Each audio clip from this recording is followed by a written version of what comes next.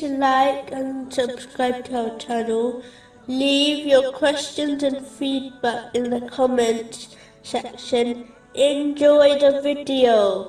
In a narration found in Imam Bukhari's Adab al-Mufrad, number 78, the Holy Prophet Muhammad, peace and blessings be upon him, gave glad tidings of paradise to the parents who correctly raise and take care of two daughters.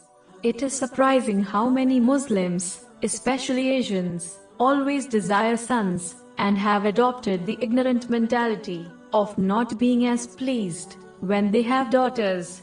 Even though this type of glad tidings mentioned in this narration and many others have not been given regarding having sons, it is acceptable to believe that a parent would stress more over a daughter than a son, especially in this day and age. But nonetheless, it does not mean Muslim parents should be less happy if they have a daughter instead of a son.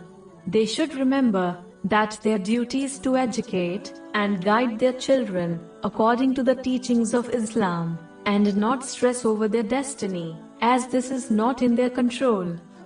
Disliking having daughters is an ignorant mentality which completely contradicts the teachings of Islam.